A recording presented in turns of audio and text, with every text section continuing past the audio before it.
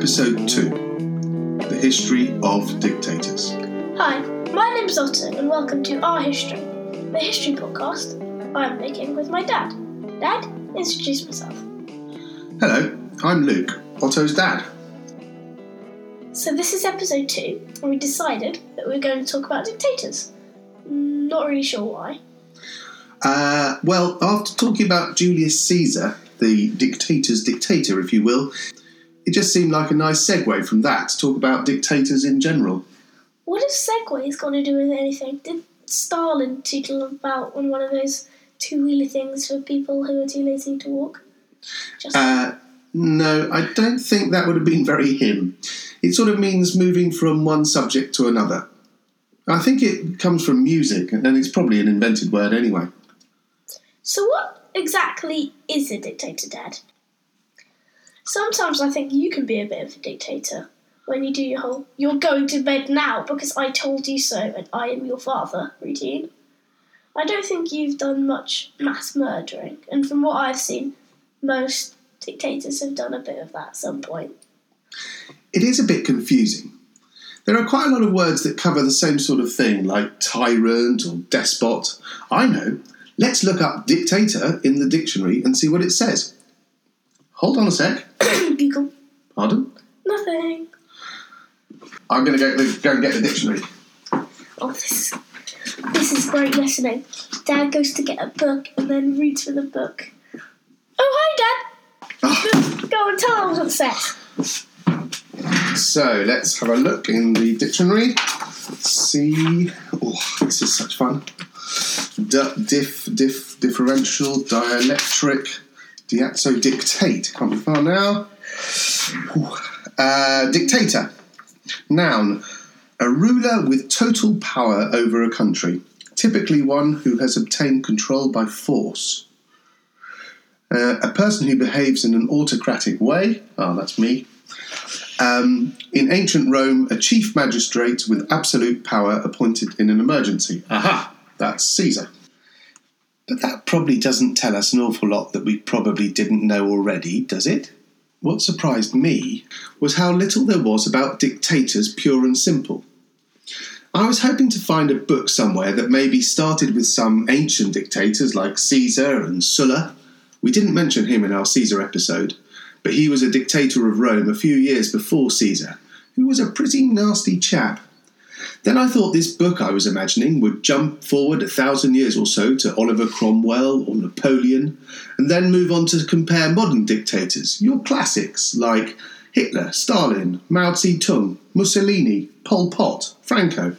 You know, that lot. I wanted something that said that even though that lot came from what was supposed to be different political points of view, they had some basic things in common. But most of the books I found either just compared two dictators like Hitler and Mussolini, or just went with general baddies through history. What about you, Otto? You were looking up some stuff on the internet, weren't you? Yeah, I saw this one thing which was someone had gone along and made a website in which they put on the top 25 dictators of all time. Slightly weird. And it was like, I think they did it by the order of how many people they killed. Oh, that's nice. Yeah. So those sorts of things is just basically cruel, nasty people. Because what kind of people did they have in there? Did they have Hitler, Stalin? Yeah, I think Mao was first. Right. Was number 1. Yeah. Hitler was number 2. And Stalin was number 4. Yeah. Can't quite remember who number 3 was. Right. Did they have kings as well? Or? There was a few. There was the King of Belgium. Oh, yeah? During the, when Belgium conquered the Congo. Okay. What was his name, do you remember? No. Leopold. Oh, yeah. Yeah. And I think there was Vlad the Impaler. Vlad the Impaler. Yeah. Yeah, because that's the thing, isn't it? But Vlad the Impaler was was he a king or a... He was a... Duke or something, wasn't he? Well, yeah, it was a kind of king time. Yes. Yeah, do you remember more or less when he was about? It was like 40... Something, yeah. Sort of king times. Yeah, because for me, somehow, kings don't... you can't call a king a dictator. No. Kings are kings and dictators are dictators. Mm. There you go. Oh, who have you got there? So you've got Mussolini, Gaddafi. Bashar al-Assad. Mm-hmm. Saddam Hussein. Yeah. Hitler. Yeah. Kim Jong-un. Yeah. Gaddafi. Yeah. Admin. Idi Amin. Amin. Oh, yeah. Idi. Yeah. Kim Jong-il. Yeah. Couple of Kims. Franco. Yeah. Omar al-Bashir. Yeah. Noriega. Sorry, listeners, we're just looking at the site that Otto mentioned that's got all of the dictators through time. All right. Siaka Stevens. So maybe we need to make up our own definition of what a dictator is, and then we can decide who we want to include and whether they fit up to this definition. Are you allowed to do that? We're allowed to do blooming anything. It's a podcast. It's a podcast, yeah, so only Mum's going to listen to it. Who cares? But I think it's quite legit. One of my favourite history podcasters, David Crowther of the History of England, did something similar recently when he was speaking about whether medieval countries are nations or not. Sounds fascinating.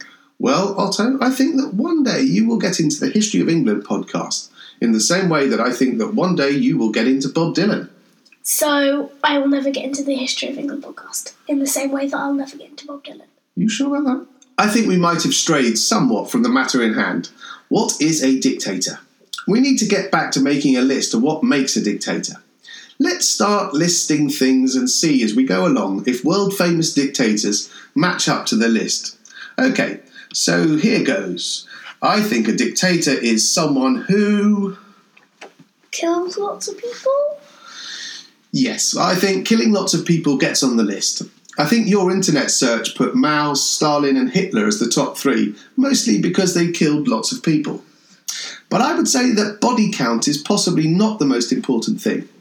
How about something like holds absolute power? But not like a king. Nah, not like a king. I don't think that kings can really be called dictators. You need to kind of make yourself a dictator to qualify. You shouldn't just inherit it. Well, yeah, but Kim Jong-un inherited it from Kim Jong-il. Yes. And he's the dictator. Yeah, that's true. Yeah, but that's nuts. But they are dictators. Yes, they are dictators. Okay, so we'll have a dictator needs to have somehow seized absolute power or got hold of it through somewhat nefarious means. Nefarious what? Dodgy. It is completely dodgy to have a supposedly communist state passing power from father to son like some medieval dynasty. Dad, calm down. We know you're a bit of a lefty. And breathe. Let's have a dictator needs to have somehow seized absolute power or got hold of it through somewhat nefarious means, brackets, like inheriting it from a relation, even if you're a complete obvious nut job, close brackets. Does that cover our famous dictators? Oh yeah, that would cover the Hitlers, the Francos and so on. And you could also include all of the emperors of Rome. Caligula inherited absolute power from a relation and was a complete nut job. And even our own Richard Cromwell became Lord Protector of England, Scotland and Wales just because his dad was Oliver Cromwell. Uniforms. Unicorns? I wish. No, uniforms. Don't dictators generally strut around about in uniforms like all those African dictators? Nice, good point. Yes, they do tend to. Dictators do generally rely on military power to be able to hold their absolute power. So it is kind of in their interest for the military to be on their side. People like Caesar, Napoleon or Franco were genuinely great generals. So their soldiers were happy to follow them and obey their orders as they pulled their countries apart to make themselves dictators. But some of them really weren't soldiers, or if they had been, they really weren't much good at it. And this group would include Hitler, Mao and Stalin. But even this lot still like to wear uniforms. So, okay, we will include something about uniforms. Unicorns? Uniforms. I think we need to have something about the cult of personality. Dad, come on, this is supposed to be a podcast for the kids. Cult of personality? Sorry. Right, how shall I put this? Dictators seem to manage to build up this sort of aura around themselves, where their people sort of worship them as if they were gods. Weird. Very weird. Do you know that they've got Lenin's body pickled in liquid somewhere in Moscow? Dad! And the body is falling apart. They need to re-pickle Lenin. Oh, Dad! Sorry. So the point is that our dictators are sort of worshipped like saints. The Catholic Church has lots of pickled bits of saints. Dad, can we have less of the pickled people, please? Okay, so here is our list so far. A dictator is someone who, 1. Kills lots of people. 2.